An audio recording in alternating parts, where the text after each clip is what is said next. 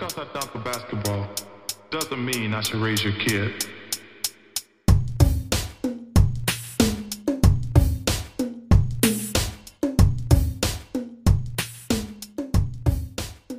Hi everyone, and welcome back to Dear Adam Silver. My name is Abigail Smithson, and as always, I am your host. Today's episode has been a while in the making. When Kobe Bryant died, I felt the immediate need to respond some way on the podcast. In the days following, I realized that this platform is not meant for hot takes or quick responses. I felt during those first few weeks it was important for me to read and listen to as much about Kobe Bryant and this tragedy as I could. I am including some of the most important essays I have read about this and podcasts I have listened to in the show notes. So for today's show, I spoke with both Brian Tran and Isaac Eager separately. Brian was born and raised in LA. He's a fiction writer and longtime Lakers and Kobe fan that brings a real sense of understanding to what Kobe meant to LA and to him personally. Isaac is a writer and dedicated pickup basketball player who has critical thoughts to share about Kobe on and off the court, but also appreciated his presence in basketball and the noticeable space that is now left behind. Before beginning the podcast, I just want to read out the names of all the people who died in the helicopter crash on January 26th and acknowledge the pain that is ongoing for their families and loved ones. Kobe Bryant, Gianna Bryant, Sarah Chester, Peyton Chester, Ara Zobayan, Christina Mauser, John Altobelli, Carrie Altobelli, Alyssa Altobelli. Today's episode of Dear Adam Silver is brought to you by Bookmans. Bookmans specializes in entertainment exchange and is a cultural center point in Tucson, Phoenix, Mesa, and Flagstaff. Not only can you find your favorite book, you can get your guitar repaired, pick up a record, and even attend a ukulele jam session or participate in a Super Smash Bros. Tournament or join the Cookbook Club. Seriously, Bookmans has it all. Visit bookmans.com and click on events for more information. And remember, Bookmans has cool covered.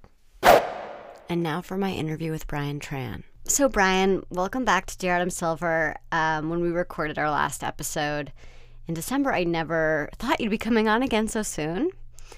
For those of you who don't know, Brian and I met at Paul Art Space in Florissant, Missouri. And yep, we bonded over the basketball court there, the half court, where Brian, I felt, was iconic among the three people living at the house for shooting Kobe-like fadeaway shots daily. The baseline many jumpers. of them, the baseline jumpers, saying Kobe kicking his legs out. And this is how we became friends. One of the reasons we became friends. This was also leading up to, within the month that we stayed there, Brian dunking, which was also very exciting. So I should point out, of course, that it wasn't regulation height. It was maybe several feet below. Not several, maybe a couple at the most. So also, Brian, you're from Los Angeles, longtime Lakers fan. Kobe has been sort of the Laker that you grew up with, in a sense, as a teen and young adult. And he's a contemporary. Contemporary. I mean, you know that I'm an old man. And I would never never imply such a thing. No, of course, yes, exactly, contemporary. So there was like some sort of kinship you felt, and I just wanted to give you some space and have you on the pod to discuss this experience of sort of losing Kobe Bryant. I mean, the world, as well. You know, this tragedy of this plane crash where 9 people altogether died, but what this sort of space feels like to you that's left behind. Yeah, and also you and I are on your very first podcast at Paul Art Space. We talked about Kobe. We did. And much of that was just kind of my relationship with him, and how, yeah, it did feel like he was a contemporary where he wasn't necessarily. I didn't feel like he was the greatest basketball player. I didn't necessarily feel that he was even perhaps, I don't know, the conversation at the time was perhaps even greatest Laker or anything like that. What I kept on stressing was that he was just sort of the player that I obsessed about the most, because I was from Los Angeles and he he just looms so large in the city and obviously in Lakerland. So yeah, I think we aired much of my personal relationship to him in that first pod. So right, I mean, it's this happened. We're recording now, more than a week away from the incident itself. You I think lovingly checked in with me that day. We spoke on the phone. Uh, Found myself not being able to finish several sentences without, completely choking up. It was, and so it's no longer obviously as raw, but it's still, it's still really tragic. Um, but the other thing is I'm just trying to wrap my head around just how insane this is. Like, I've never seen an industry react to a death like this before, Mm-hmm. and I've never really seen a city react in the way that it has before. Um, I'm in St. Louis now. It felt weird not to be in Los Angeles, although I was obviously in communication with so many of the people that I grew up with and who I know are Laker fans and family members who are experiencing much of what I experienced. And Mm-hmm. it is really not. It sounds insane to say, especially to somebody who is looking, who's on the outside of this. But it really does. The only way I can understand something like this is that it really is mourning. Like, I don't think that's overstating it. It really is a kind of grief. Like, the stages and the ways that we're dealing with this um, feel very akin to my experiences of, say, losing a loved one, right? Where there's this sense of um, you know, I remember last week, days after it happened, that sense of still being kind of paralyzed about it, that sense of being able to be like just sort of easily triggered into thinking about the incident itself. There was that sense of also not wanting to move on. Like one of my early reactions to it was like, "Oh, cancel the season." Like, how is anything else after this? Um, how could we possibly move on? And so Mm-hmm. all of those things just felt very much rooted in the familiarity of say losing a loved one. And it seems ridiculous to say because I didn't know him personally. Well, I for sure I saw him live, and um, uh, but like it's one of those things where celebrity deaths sure are weird. I think I'm not the first person to say that um, uh, you shouldn't think of the one-to-one relationship of um, uh, grieving over somebody you never knew, and just looking at it like that. But that it also just, I think, mingles with dormant grief and past experiences that gets kicked up again. I think it's just weird and sort of like this mysterious process. Um, but it's still been just absolutely insane to witness this, even from afar. Sure. Like, the clips of anchors, like sports anchors, like crying on camera, and then the sort of conversation around that and going like, but this is insane. Like, like we're watching professionals just break down and cry on camera, um, and I just don't think I've ever seen anything quite like this, in terms of the city itself as well as just the broader industry. Um, yeah, it feels different and more pronounced in a way than other celebrity deaths, and not just because I had a personal connection with them. And I had a personal connection with him, and but you didn't necessarily. But does it feel kind of as strange to you?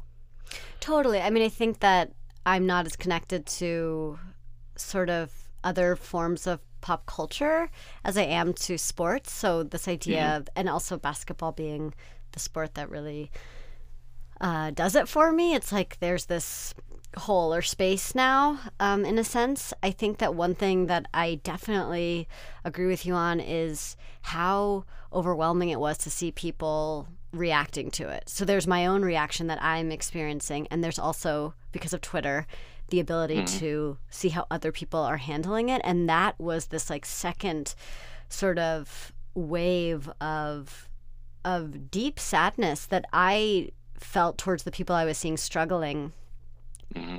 Doc Rivers, Devin Booker, to name just a couple, how that is being handled. I mean, Jerry West, Shaq, these sort of monumental figures in basketball history,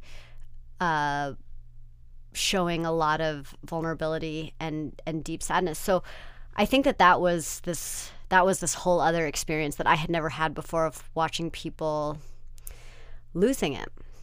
And that made me very, I mean, I didn't cry when not because it didn't make me sad, but that wasn't the reaction when I first found out. But I did cry watching other people cry. That's what made me sad. And I don't think that would not have happened, 10 years ago. I mean, yeah, maybe it would have happened 10 years ago, but it wouldn't have happened. I mean, it's possible that this could have happened not that long ago, and it wouldn't have been the same experience. Right. There's also obviously something sort of unique about this tragedy, and that there were other people involved. There's his daughter Gigi. I just listened to, on your recommendation, a podcast where he was a guest on Matt Barnes and Stephen Jackson's podcast. What is the name of that one again? All the smoke, bring the smoke. All the smoke. All the smoke. Where would love to be a guest sometime, guys. Just saying. He was a recent guest, and they asked him, "Have you been following the NBA?" And he said for a while he hadn't really been following it, but it was his daughter that got him back into it. Gigi, who was on the helicopter as well, because she has been just completely blossoming into her own as a basketball player, and we've seen other players as well sort of comment on this and identify sort of the same moves, clearly the same DNA that Kobe had, just in terms of body movement and grace, and how she got him sort of back into it, and so all of those things just many parents have spoken on this as well. Just the amplified grief of the death, the sort of shock of how it happened, is certainly a part of this as well. Yes, and I think that speaks to this idea, or this thought that his death is not about his legacy necessarily. His death is much more about this sort of violent end to many people's lives, and the sort of emptiness that now exists in those families' everyday life and for their futures. And I think that is something like for me, in some way, like those two things need to be dealt with separately, because of how many other people are tied to this end, this explosion, this crash that just was, I mean, it's just, I think that's the other thing, is that there's so much shock involved with all of this. It's so much like how, why, what are you saying? Like, no one is believing it. I think that's the other thing that is just not something that I've experienced for how many people didn't understand what had happened because they didn't think it was possible. Yeah. They didn't believe it. And just also, it's just crazy thinking about, I just had heard the story of the Lakers finding out that it had happened while they were flying back from Philadelphia, and that they're still in the air for 3 more hours after they learned this news. And the the shock of it all is violent in a sense. Yeah. Well, you had mentioned that basketball is sort of your primary source of entertainment, right? Yes, And more often than not, just 6 out of 7 days of the week.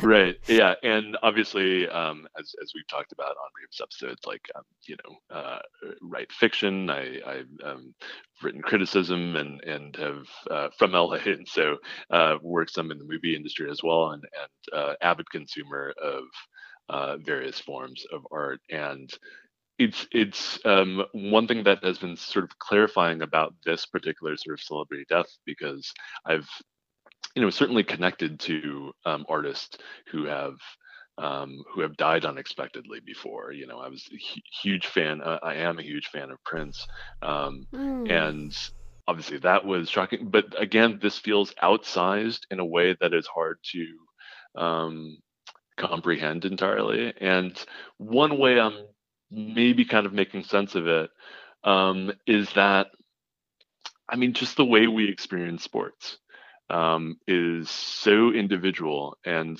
to sports watching versus, I don't know, consuming other forms of media or entertainment. I think, um, you know, like I don't necessarily, well, I mean, so take movies for example. You're kind of entering into a different dimension when you're getting into a movie, right? Like when you watch something in a theater, obviously the lights go down, and you want to be enveloped.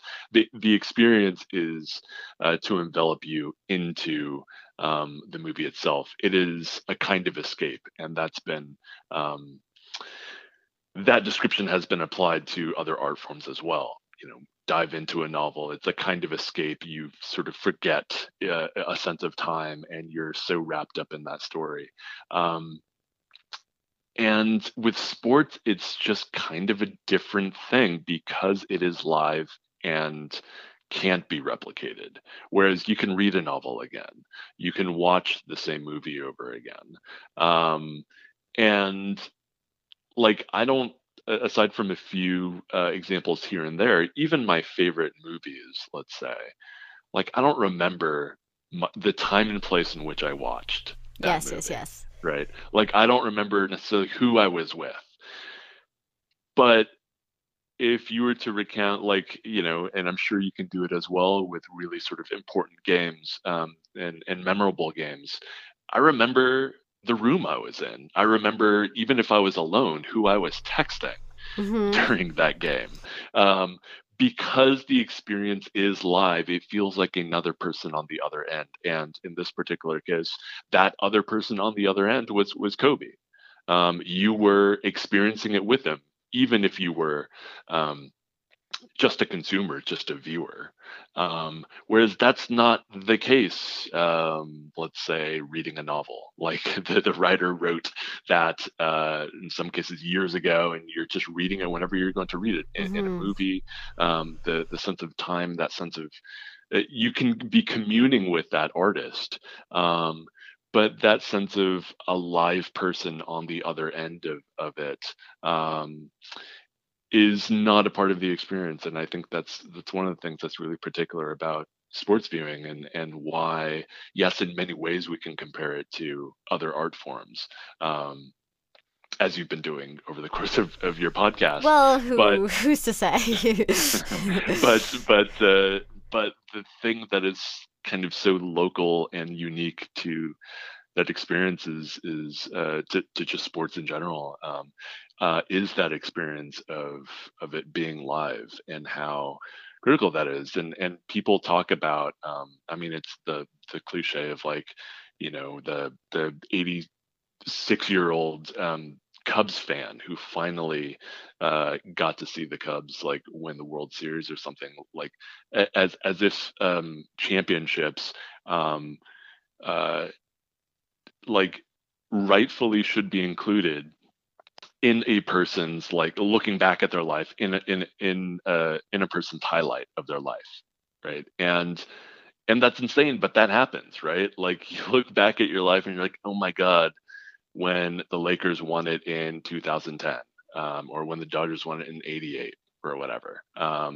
Like those things, that's not unheard of for people, and I'm mentioning my examples, but for people all across the sports world, to say, hey, remember when that team won, when our team won. Like they cement themselves into our memories, into our biographies, as lived experiences, whereas other art forms, they feel like you're escaping your experience in a way. Um, Obviously we can think of exceptions to this, and I don't know, you can think of like some people tie certain like albums to like breakups, but something about the experience of watching, and then I think the other thing is, Kobe played for 20 years, and so couple that with the everything I said about having an experience with somebody, um, to protract that into that long of a time, that many hours watching a particular team or a particular person, does feel like a loss of a part of yourself, Mm-hmm. because you've lived so much of your life, even if you were the one just like at home staring at a screen, yelling at it, or just internally rooting for the player. It's still you living your life, and that still works its way into the experience of life, and those things are so memorable. Totally. I mean, I think what you're saying is so accurate, and it really gets at why I find watching basketball to be this very active experience rather than a passive experience for me, because I feel like I'm Hmm. connecting to people at the arena, the broadcasters, the players. And if that is just made up in my head, then that's also fine too, because it's a fulfilling experience for me, Hmm. more so Yeah. than watching other things. Right. Um, the other thing is that with basketball, I mean, of course, now we can watch pretty much many games whenever we want to that are recorded. But with basketball, it's like you turn off the game and the game's still going on. Whereas when you turn off the movie's not happening still, Hmm. you know? So I really like the idea that the watching a game on a TV is like this window into this other space that makes me feel connected to people that I'm not actually with. Yeah, and this idea of simultaneity, connecting people, everyone's experiencing it at the same time. So even though I remember who is in the room or who I'm texting, who I'm sort of experiencing a particular game with in my orbit, I also know that like not obviously not literally an entire city, but a city is also sort of glued to their sets, and watching something.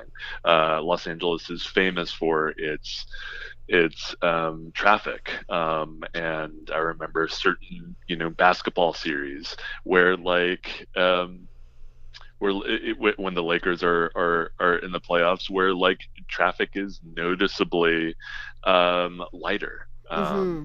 and so yeah, just that sense of everybody is experiencing it as well, like that sense of electricity. I think it's been a while for the Lakers, although obviously they're in a good position now. But Really? um, but but I think most recently, like the recent Dodger runs to the World Series. Yes. Yeah, like I just when it gets close and it's World Series time, like there's something about like just going to the supermarket and you kind of sense it. It might be all in my head, but you sense a kind of one track mindedness. Uh, Sort of like being present in the space. Yes. And Uh, my friends wrote a really nice piece for Essence, Lawrence Ross, after Kobe died, and he long time Los Angeles native, and he sort of talked about, well, this is a city that in many ways is about contested property, is about gentrification, is about many divides. Its fault lines are obvious, but Kobe is somebody who like unites the city, to sound kind of cheesy, but clearly sort of transcends whatever those fault lines are. Mm-hmm. Like I said, it felt weird not to be in Los Angeles, and so much of this is secondhand. But just the sense of mourning, kind of collective Yes. mourning, is, I can just imagine, being palpable, much more so than whatever palpable sense I might have been detecting when say like the Dodgers are in the playoffs or something. But yeah. Yes, I think that actually I really wish there was more collective mourning. I mean, I think maybe not to this extreme, and there's no way to have collective mourning all the time because it's rare that so many people are invested in this life in the same way. But there's something about seeing the way that places are processing their grief through sort of gathering together, bringing objects, whatever it is, or painting murals, or the buses in LA all saying R.I.P. Kobe, just different ways that it's out in the public sphere, which like mourning is something that's usually done in private. I really like. I mean, and Twitter is also not, a great space for bearing your soul. So I think that it is a healthy iteration of mourning someone you don't know is doing in public with other people that didn't know that person either. And um, I really just think that it's a good thing.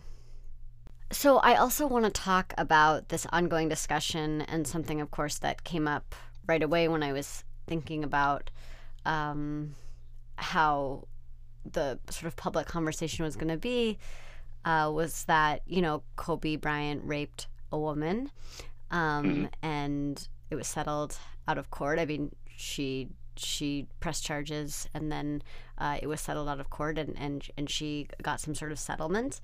And yeah, I mean, I've just been taking in so much different information. Of course, there's the sort of standard um, glorifying, eulogizing Kobe Bryant in some way, as a hero, of course, to the city of Los Angeles, for the Lakers, to the world in some ways, all of this. Hmm. Um, and there's also people who are being very outspoken about wanting to remind people that he raped someone, or that Hmm. he raped a woman. Which and for me, it's like I want to take both these things at the same time, rather than letting one or the other define him completely. And I had read quite a good article from InStyle called "What is the Right Way to Memorialize Someone?" This is by Laura Norkin, and there's this wonderful line in it. It is possible to make space for all of these truths without appointing oneself judge and jury on the posthumous sentence he must now serve. And I think that that's sort of getting at this idea that I was talking about a little bit earlier with talking about his death, which felt very shocking, violent, upsetting, and of course is attached to the deaths of 8 other people, versus talking about his legacy. And I think it's important to talk about those things all together. But for me, it's like the death, even though he did this horrible thing, terrible thing, his death is still a part of a tragedy.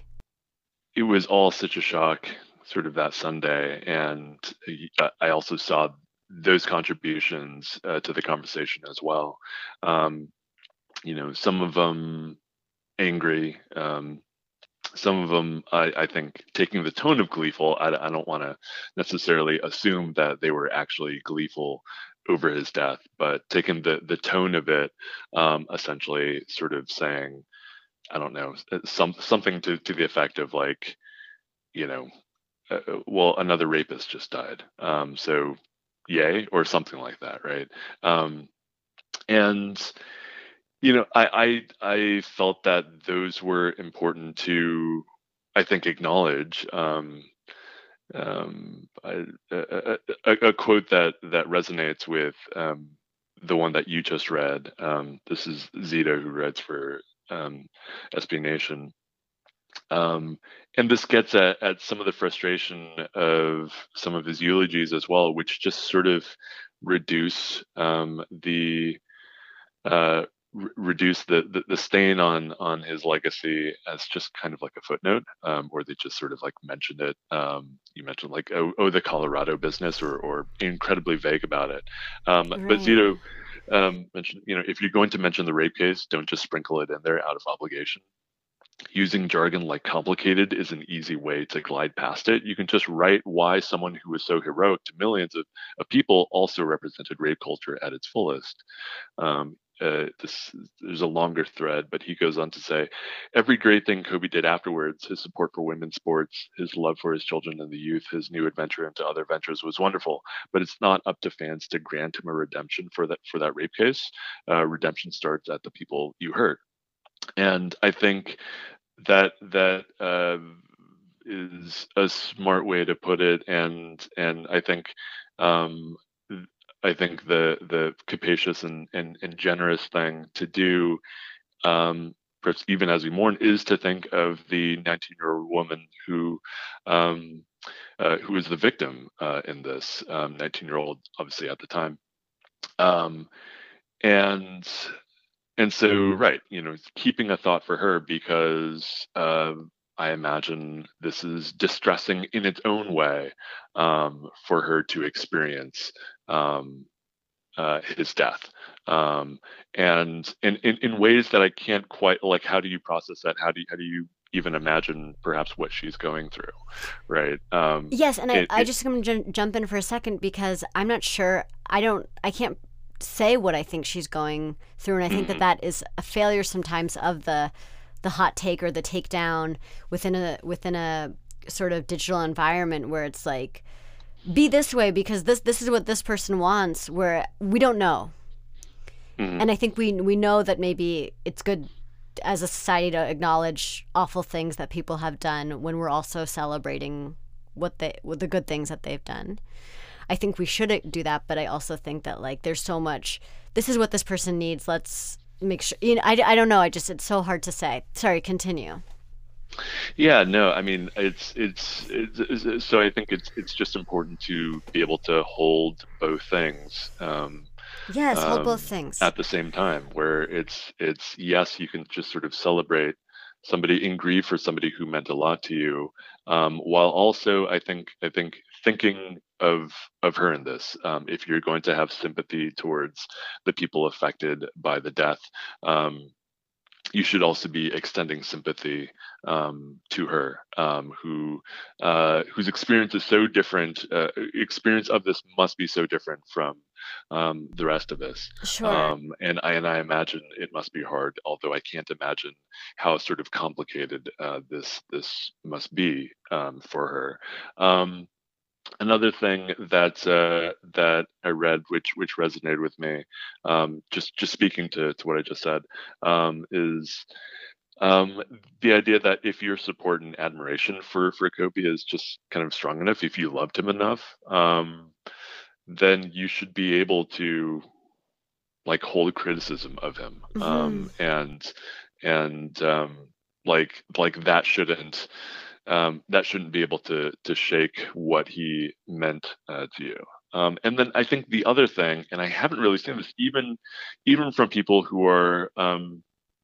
uh, who are sort of voicing their anger about somebody being celebrated, somebody who has this on his record, and is being celebrated. Like, and again, first, like I want to say that I see that anger, and I want to like acknowledge that, and acknowledge the fact that in some cases the anger might be because it is coming from a survivor themselves, or that it is on behalf of survivors, and so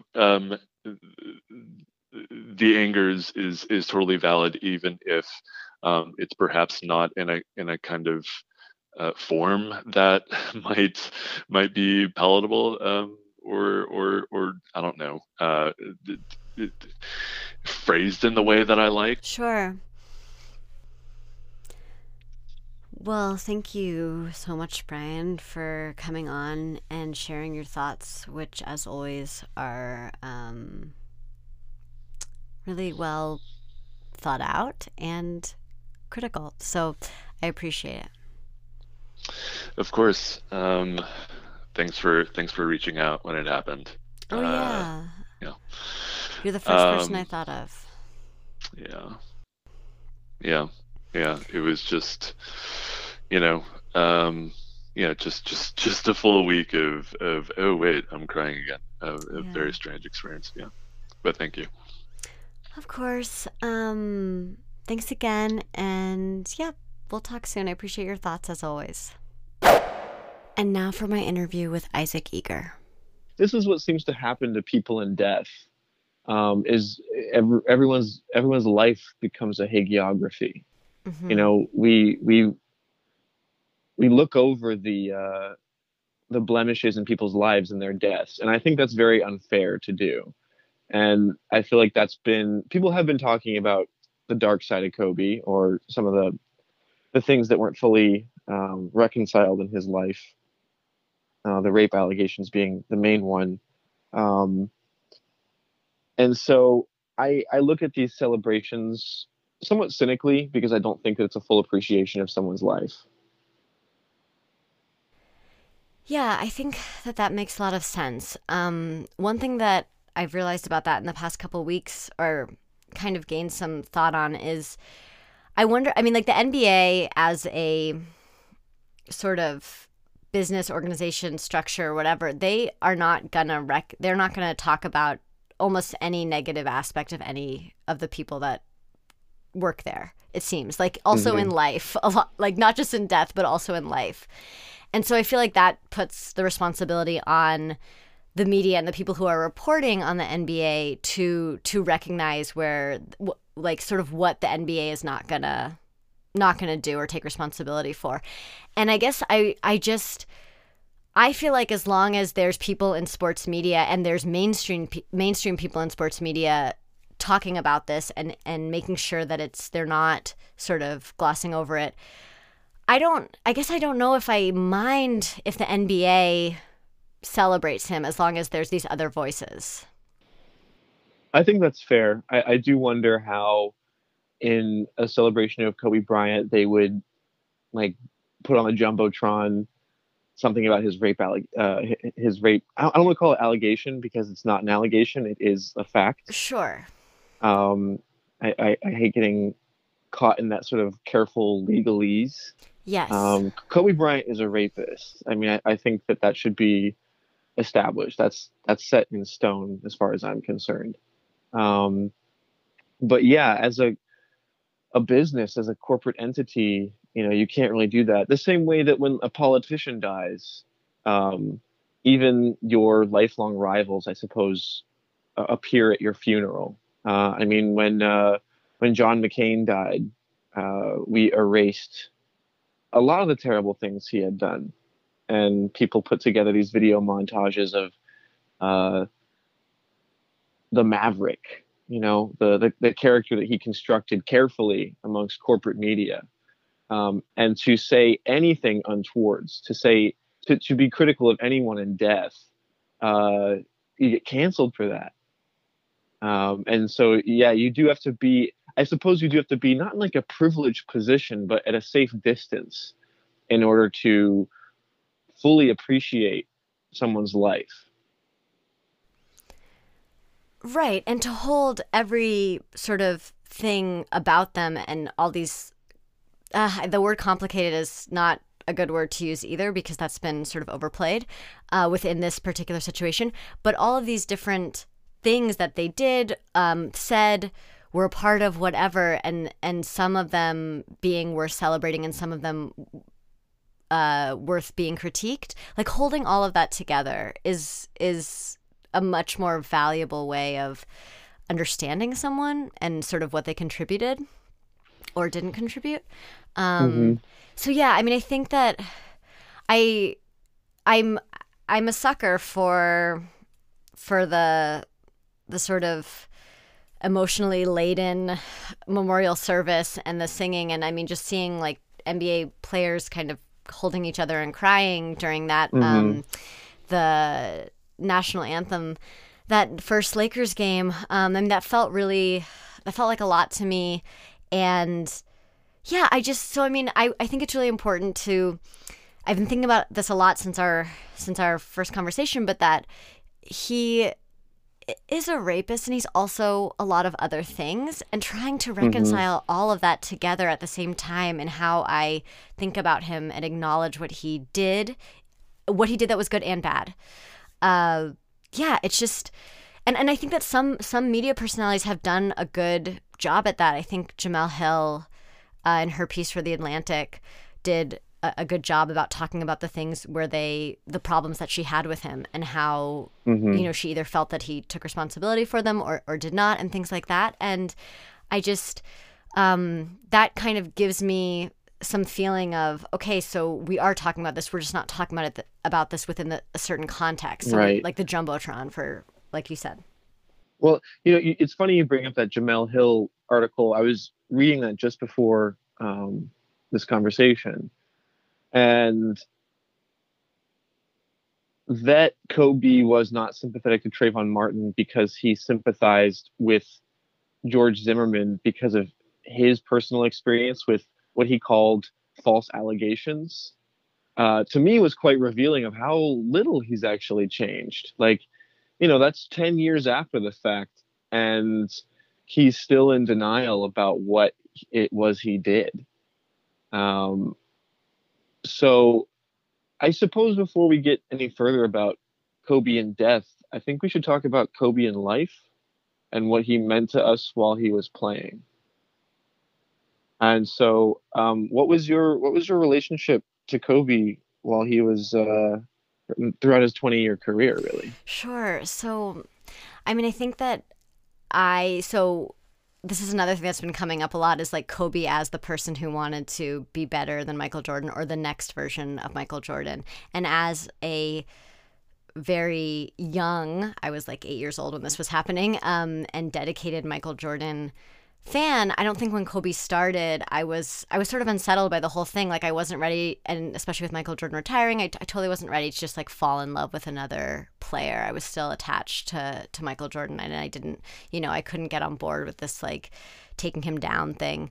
So I mean, I felt that he was very exciting. I mean, even though he was a more selfish player, which I think that Michael Jordan was also a more selfish player early on in his career, but Kobe was very much like hero ball. And I mean, I think that I there was parts about his game that were sort of thrilling to me as a spectator, but I don't think I was ever thinking about what you might consider as a basketball player, what it might be like to play with him and be on his team. So he was just always kind of in the background for me as like someone with amazing highlights and as this kind of hero, but also I wasn't always considering the ins and outs of being around that kind of energy every day, and how that would affect sort of the team as a whole. So I guess just like this, he's never been like top of my list as far as the players that I love the most, but he's always, I guess that's the other thing that's so crazy about his death. Like he's just always been there. I mean, since I was, like 10 years old, he's just been a part of professional basketball in this really pronounced way. Even, I mean, his retirement was the most pronounced retirement ever in the history of basketball. So, I mean, it's just really all the way through. It just was, he always came up, whether it was like a good thing or a bad thing. He was just a part of, and I mean, I'm talking about like specifically within basketball, he was just a part of the conversation. And so I think that having him just not be in there is just, that's what's kind of jarring. Right. And I mean, he's entered our lexicon in a certain way when everyone does the whole balling up a wad of trash and throwing it in the garbage can saying Kobe. Yeah, I mean, I do that. I do that way too much, probably to an annoying degree. Yeah. But yeah, I couldn't stand Kobe. I despised Kobe. I don't like to say the word hate. I think hate's too strong. Sure. But he was my antagonist, and I fell back in love with basketball in 2005, 2006 when Steve Nash and the Suns were, doing their 7 second or less offense. Yeah. And I watched that series against the Lakers, 3-1, and I watched them beat Kobe. Right. And for me, falling back in love with basketball after leaving it for just a handful of years to smoke pot and skateboard, both of which I was terrible at. Yes, I also just Um, want to say that while you were smoking pot and skateboarding and not watching basketball, I was drinking handles of vodka and not watching basketball. So we have some shared time there of not following basketball as closely as we might have had, but we might have before or now. well, I'm glad that basketball has brought us to a more sober lifestyle. Uh, Definitely. yeah. So he represented to me everything that I disliked about the world, which was um, the individual above all else, the triumph of the will, um, and just general selfishness. I remember when I was like first trying to be a sports writer, just out of college, I was trying to write this story about how Kobe Bryant and Ayn Rand were like the same person. Yikes. Oh my Yeah, gosh. Interesting. Yeah. Wow. and so I found his style of play to be, yeah, like I said, the antithesis of what I wanted in the world. And it wasn't until really his demise that I began to appreciate how important he was for this narrative. Um, he was the villain in my story. And every basketball game is a story, right? There has to be some conflict, or else, like, what's the point? What do you care about? And so his wins to me were an affront to my utopia, and his losses, were this sort of confirmation of my worldview. And when he disappeared, which honestly was happened even before his retirement, he stopped being relevant, you know, really after his two championships. The Lakers just sucked, and so he stopped being that character. And I think it's so one thing that I felt towards Kobe, especially towards the end of his career, um, was that it just seemed like he wanted to keep playing very badly. He didn't want to retire. He didn't want to believe that his body wasn't what it used to be. And he Mhm. played for so long that I guess I felt a little bit I felt how much he loved basketball, and there wasn't this he wasn't ready to leave. It was just that his body was. And so I think that was something that I thought about the last couple of years, was that it must be hard to still really, really want to do this thing every day and get better at it and not be able to. well, Not, it yeah, sorry, I didn't mean to cut please. you off. Go on. No, I was just gonna say, like, it wasn't a sympathy I had as much as, like, it's hard when everyone is talking about that you're done, and Hmm. you don't want that. When you say it was sad watching his desire to continue playing be um, canceled or interrupted by his body's unwillingness to continue on. I mean, it sounds like death again. Like, that to me sounds like death Hmm. already. Right. And so I guess in a way he already was dead to me, and not in like a sort of, like sort of mafia. Oh, he's dead to me now. He's dead to me. Sure. More like he died already. Like, I think throughout our lives we die 1,000 deaths. Like, we're constantly in the process of dying. Um, and for professional athletes, I think that's especially the case. These are people who reach their peak in life by their late 20s, if they're lucky, and then from then on, it only depreciates. I mean, you're playing with the best people world at the highest level, and then you have another maybe 50 years left to live, and you never get back to that peak again. I mean, I'm sure you can find different ways to do it in life, but it's not the same. It's really not Sure. the same. I remember I did a story in Cuba about this former NFL player who got his medical degree in Havana, and he was actually he won the Rose Bowl, I think, with God, what team was it? USC maybe. And he was describing to me like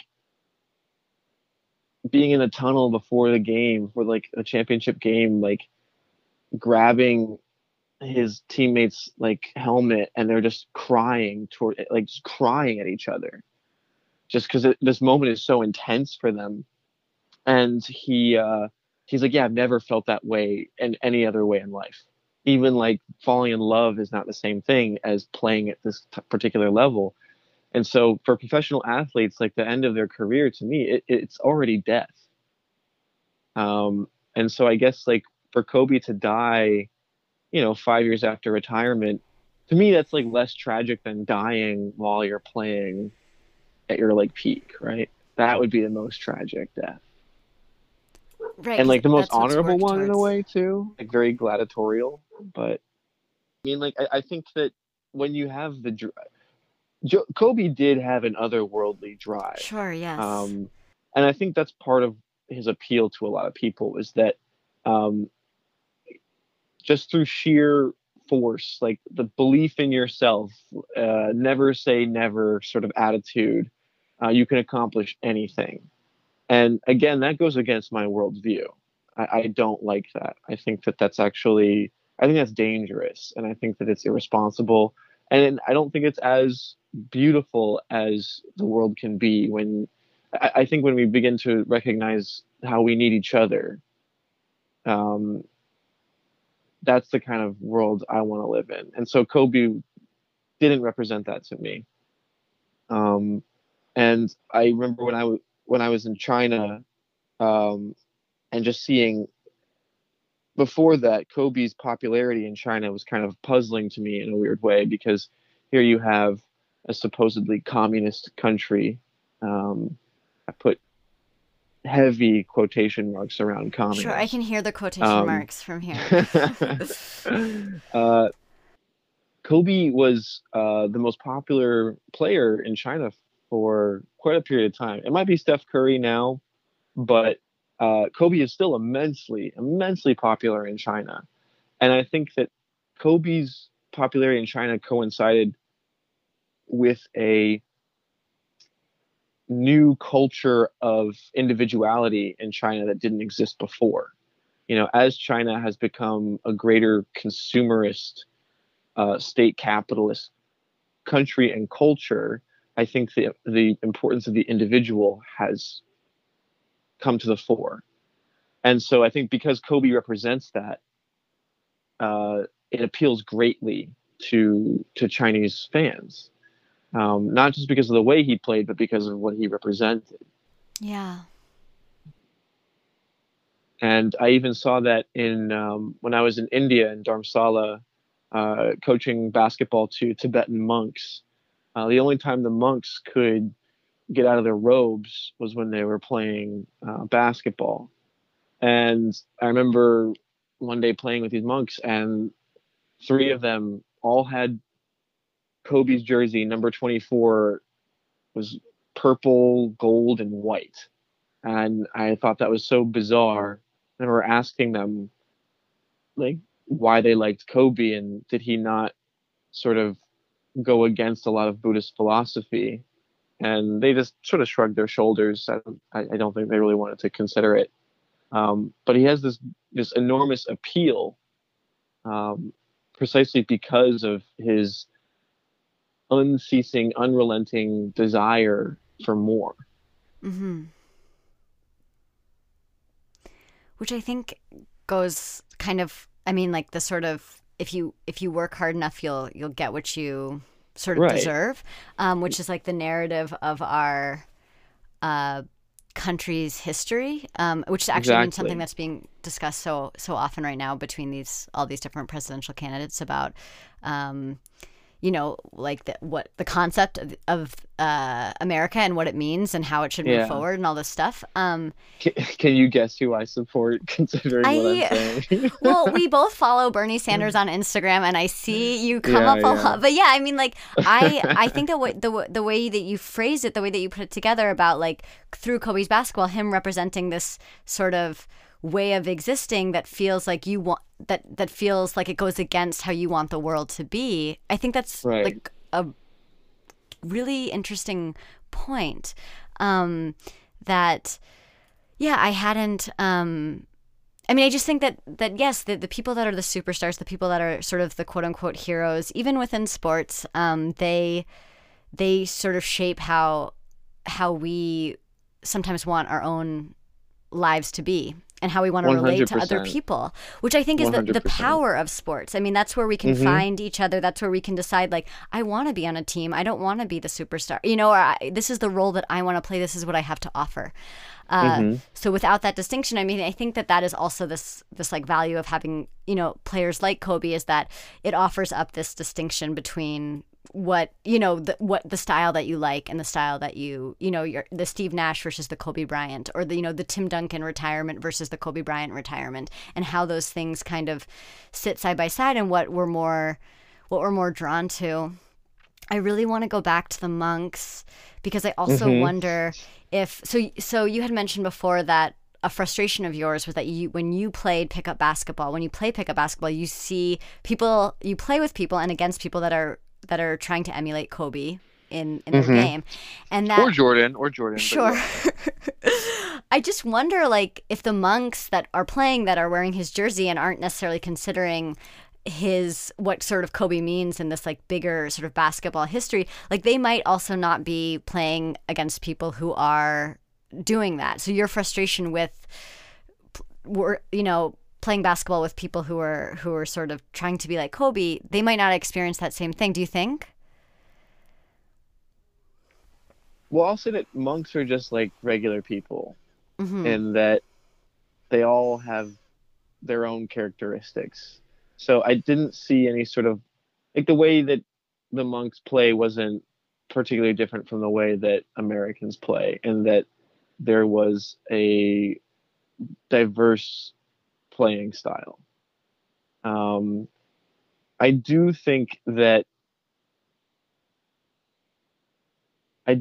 Kobe's mentality has affected a lot of people's style of play, and that they become chuckers. I think it's important. One statistic is important to remember about Kobe Bryant, that while he is the third leading scorer in NBA history, he has the number one spot in the most shots missed by any player in NBA history. Sure. Yeah. That's yeah. I think that Kobe. I think that there's a myth around Kobe Bryant that comes in with the sort of that expression you're saying, where like Kobe clutch, like that's not real. Kobe was far from the most clutch player in the NBA. I think that we get so swept up in someone's belief in themselves, and I again, that's like a deeply American thing to me. Like, we see this in our politicians as well, where if you say something with confidence, people will believe you. And I think Kobe represents that sort of otherworldly confidence that is either deserved or not deserved. I mean, Kobe works really, really hard. I don't think anyone can take that away from him. Kobe Bryant was also incredibly lucky. He grew up privileged. His father was a professional basketball player. He grew up all around the world, where he got to basically just focus on basketball his whole life. He won the genetic lottery in a sense as well, where his body was like perfectly suited to play basketball. For the most part, you have to be in the top like 10th percentile, Yeah, in order to play professional basketball, no matter how hard you work. It's just not going to happen. And so I think Kobe perpetuates this myth of meritocracy. And I guess that was another thing that really bothered me about him. Um, so it's interesting in someone's death to have these feelings about them, negative ones, and what you're supposed to do with them. You know, uh, what in death changes your opinion of someone? Should it change? Mm-hmm. And I guess for me, it doesn't. I mean, I didn't get. I remember when I first heard about Kobe Bryant's death, it just didn't seem real. I thought it was a joke. Um, and I even after reading it, I was in disbelief. And it's so funny because when other celebrities die, I'm just like, yeah, sure, okay, like they died that particular way. There was something about Kobe Bryant's death that felt particularly surreal. Did you experience something like that? Oh, totally. I mean, it was just like, how? I mean, that was the question I kept asking. How? I mean, how is not how did he die, but how is that possible? Yeah. Why? Why would Yeah. you feel that way about him? Oh, it just seemed so. It was just so. I'm just gonna keep saying the same words over and over again.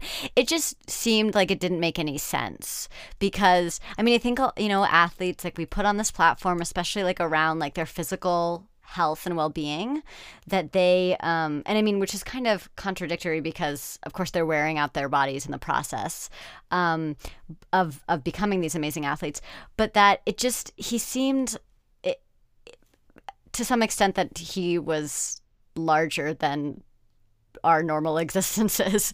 So it just it like blew my mind that I just didn't understand how that was possible.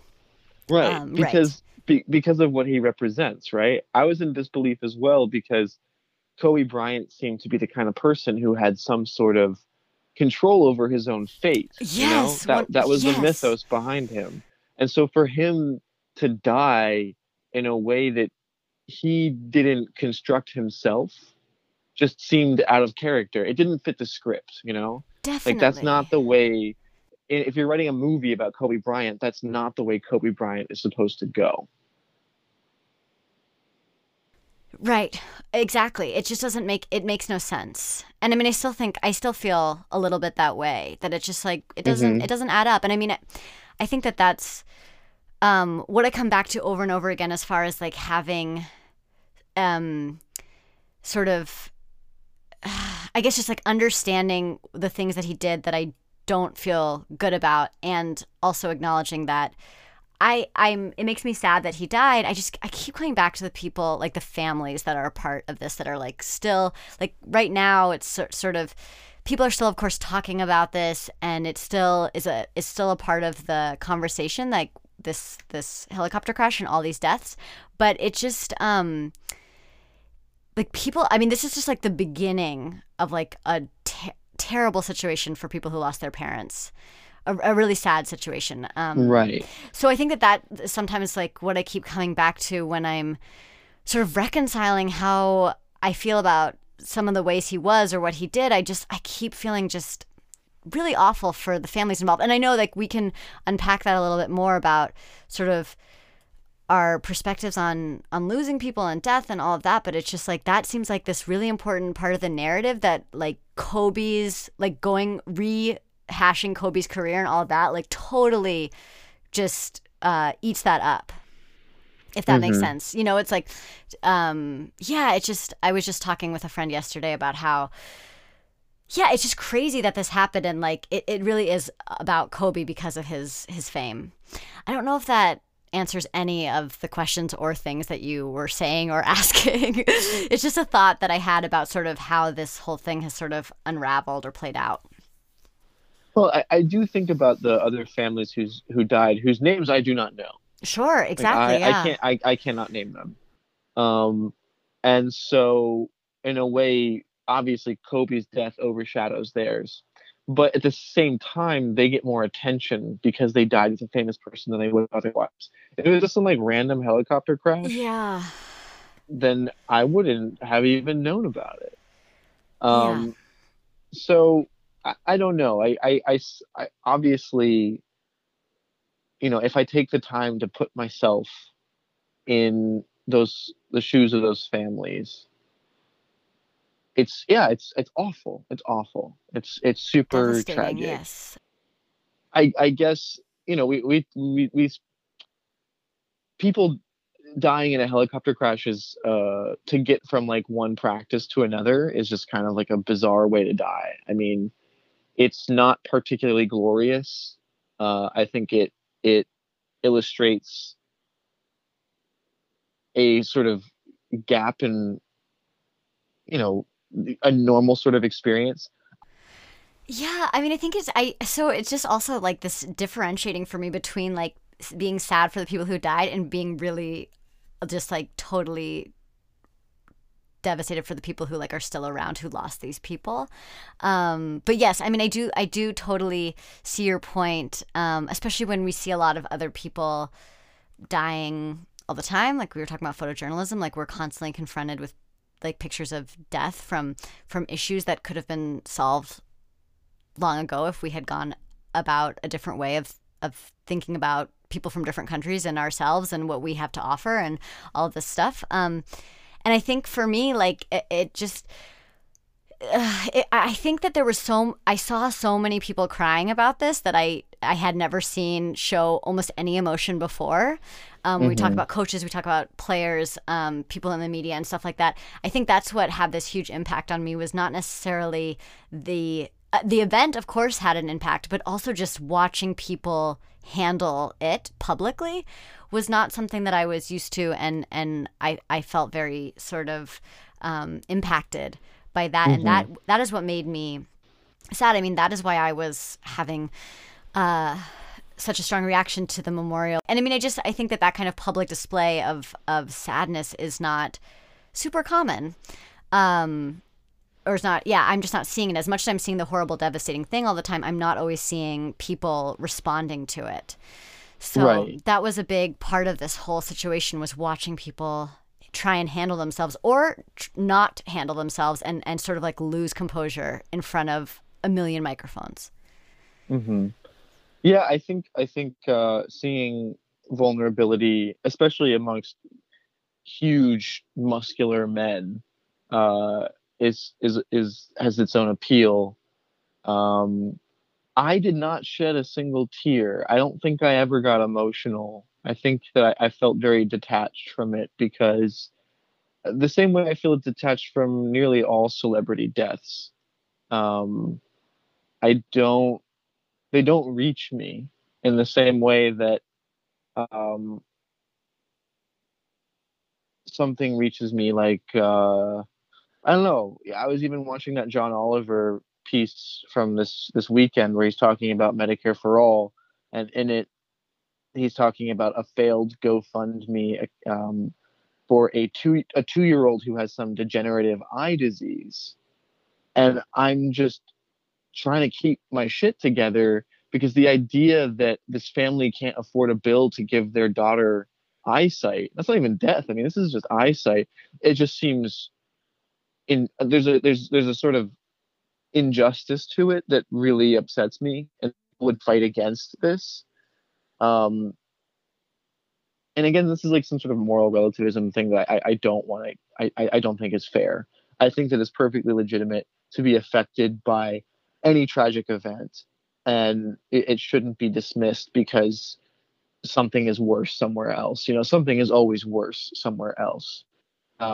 And I think you're absolutely right that it is a good thing that we can all feel, and that we can to have this collective moment of sadness. I think it's significant.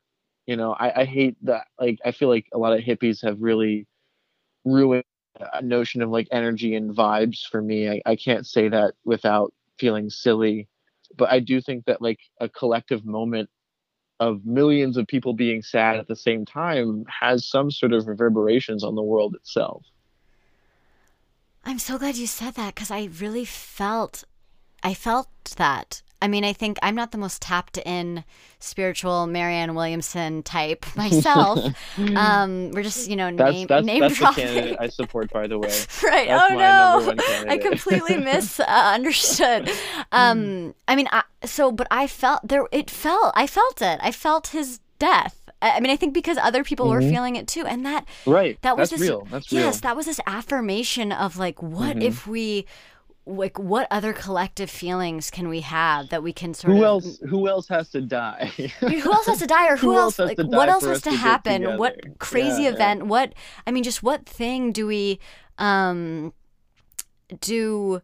I mean, I'm just thinking about like this other moment where after Trump was elected, the day after he was elected, when I woke up, I just was expecting to walk outside and everything was going to feel completely different. Like I Sure. mean, I felt different and I felt really upset, but when I walked outside, I was like, how is everything how are the streetlights still working? How are these buildings still standing? Like I didn't, How is photosynthesis still happening? right, like the sun is Right. out. What's going on here? Yeah. And Yeah. I Yeah. think that so that collective, like, like, and especially in this case, like, I didn't feel that then, even though I knew all of these other people were feeling that. I didn't feel that as much because it just seemed like, but this, I felt that. And I think that there is some serious power there. And I think it's important to recognize that. And the other thing is that for some of the things that I've had a very strong reaction to, and I have cried, sometimes I can tell, like,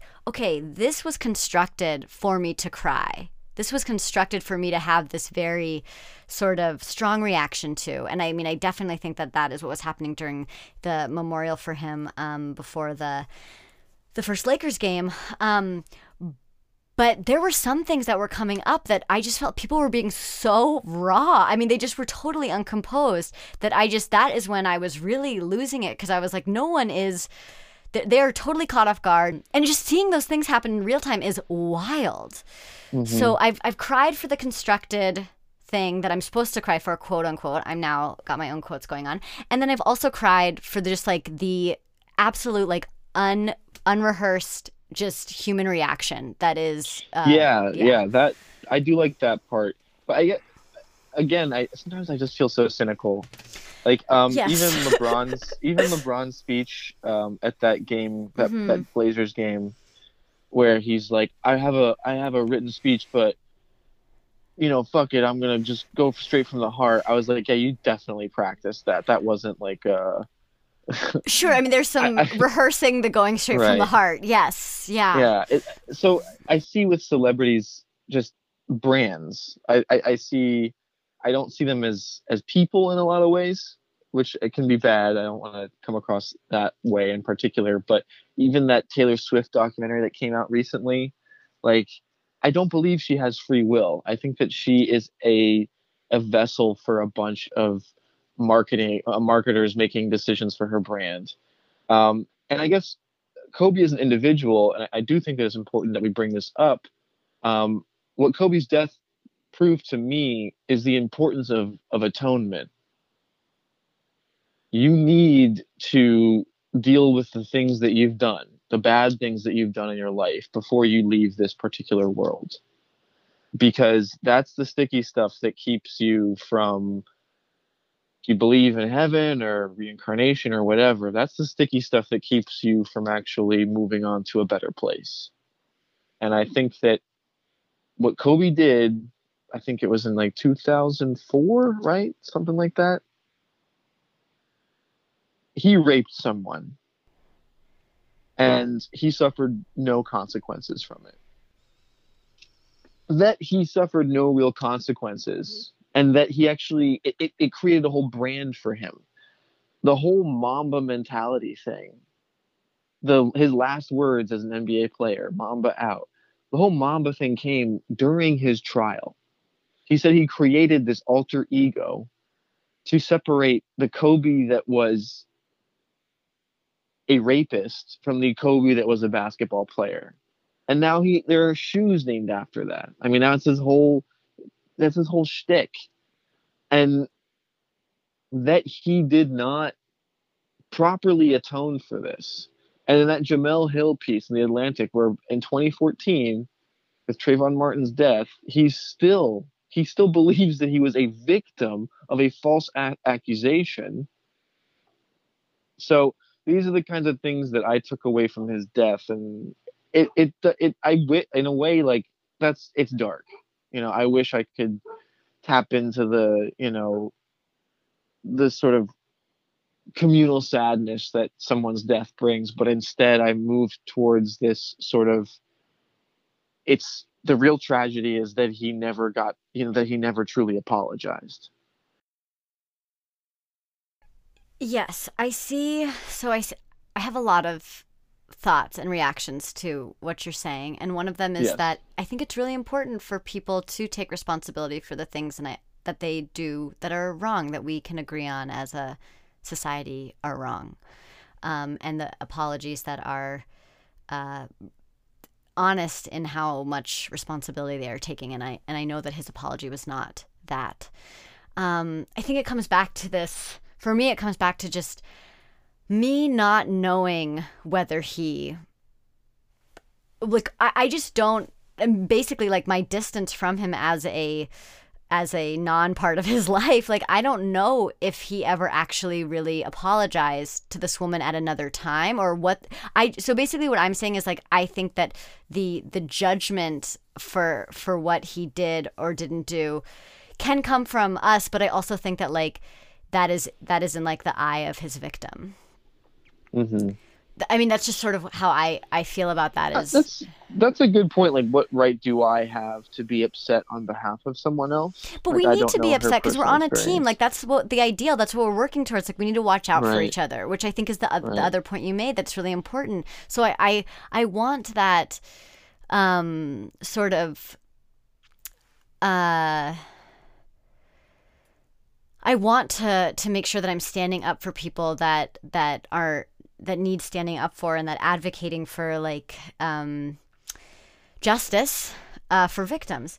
I also just like, so I don't know if they ever spoke. I guess it's my lack of knowledge that keeps me from sort of rendering this judgment on what he might be experiencing. So there's this other part where we might not see eye to eye on this, because I agree that when he retired and went into this other sort of the second part of his career with working with his daughter's team and doing a lot of like coaching and his detail thing, and then Dear Basketball and all of that, like it of course felt really like coordinated and sort of strategically planned to me. That wasn't like he woke up one day and was like, I think I want to do that. I mean, just it felt very much that this was part of his narrative.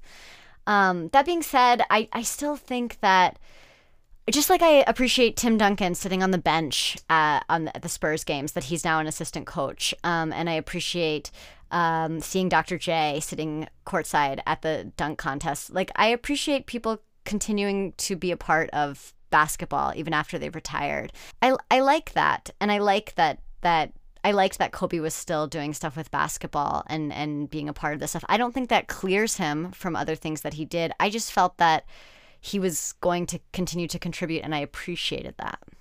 Mm-hmm. I would have liked to have seen what else Kobe was going to do. Because like I said, I do miss him as a villain. And no one else, the closest corollary to Kobe Bryant's got to be like Russell Westbrook or James Harden, the Joel Embiid, maybe. Nobody compares to the kind of response that Kobe would give you. There is something very powerful about him. And so, yeah, like I said, it was like he died twice to me. Yeah, I think that, and I mean, I have to say that relatively speaking, again, that like watching his body like not be able to do it anymore, like that was a sad thing to watch. Like, as far as like, if we're considering that a death, like we were watching him die a little bit, and that was absolutely, that was sad. I remember I was talking to my sister. This was like right before he announced that he was retiring, and she was just saying, what if you knew exactly what you wanted to do every day, and everyone was saying it was time for you to stop and that you shouldn't be doing it anymore? Or that was like the main narrative. And that you also knew that you couldn't do it anymore, but you were having a hard time dealing with that. Like, that made me feel a little bit for him, for his investment in his basketball career was serious, and to just not have that be something in his life anymore. That's a hard thing to sort of figure out. No, absolutely. I don't envy professional athletes. No. Yeah, I as much as I once wanted to be a teammate of Michael Jordan's, I am glad I've taken a different path. I mean, it never would have worked out age-wise, but which position would you have played? Well, I think I would have been point guard. Oh yeah. Just based on Steve my Kerr. Bloomberg-esque height, I think that's where I would have been in comparison to LeBron's speech at the Blazers game.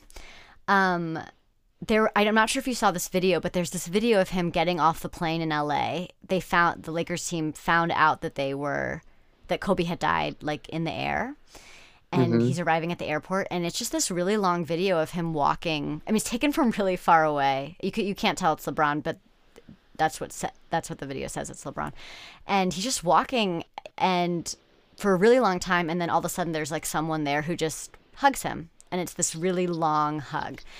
And I don't know who that other person is, but that was that is like the opposite of the speech, the opposite of throwing the speech on the ground and being like, this isn't, this is coming from the heart. It's like what was coming from the heart was that sort of that walk from the plane, that really like isolating feeling or whatever, he had just passed Kobe, like, him, like whatever had happened right before Kobe died. Like that felt so, again, it's just this raw thing that like isn't meant to be shown, but because of the world we live in, like we're seeing all of this shit. So that was really powerful to me, as far as like, that was up there with the most sort of somber, sort of devastating reactions that I saw, even though it was like, I couldn't see his face. Yeah. Well, it reminds me of the John Lennon death and sort of springing that on Paul McCartney. Yeah. Like, imagine finding out, like, I'm not going to say they were best friends because they were kind of frenemies, right? Right. But imagine the yin to your yang. You find out he dies through the tabloids. That's sad. Yeah. That's not the way you want to hear about that kind of stuff. Totally. And I think that really goes back to just the space that's left by someone who had the sort of cultural force that Kobe Bryant had. So it's like, and LeBron feels that space, that emptiness, even more than your average Kobe fan. Because he was that was LeBron's antagonist. Yeah. In a way. Yeah, Kobe. It's funny the way that these great players don't perfectly line up with each other. MJ, Kobe, LeBron, they never aligned in their primes against each other. Right. Yeah, it's kind of passing the torch. Definitely. And I also just think that, I mean, hearing in the past couple of weeks that like Kobe and LeBron were not best friends, but they were like a part of each other's worlds in this very sort of serious way, that LeBron, just like the passing of the torch and just like the presence of each other. And I think that that's what has been sort of taken away, is this sort of presence in the whole narrative of the NBA. And I mean, like the villain, he wasn't always the villain, and then he was the villain. And just like the person that you root against, the person that you root for, like people lost both of those things when he retired, and now it just for me, it's like it's too shocking, it's too soon, it's too violent, it's just an upsetting event that I know a lot of people are suffering because of. I mean, I know that like 20 people are really, really, really suffering because of this, and then from there it like blooms outwards as to like different sort of layers of who feels this. Yeah. Well, that sounds like a pretty good note to leave on. Yes. Thanks so much for coming on and sharing your thoughts. And I think that it's actually really interesting that, to have sort of, that we don't necessarily see eye to eye on everything. I think that makes for a more interesting conversation. So I just appreciate that. Always a pleasure. Great. We'll talk soon. Bye-bye. Bye.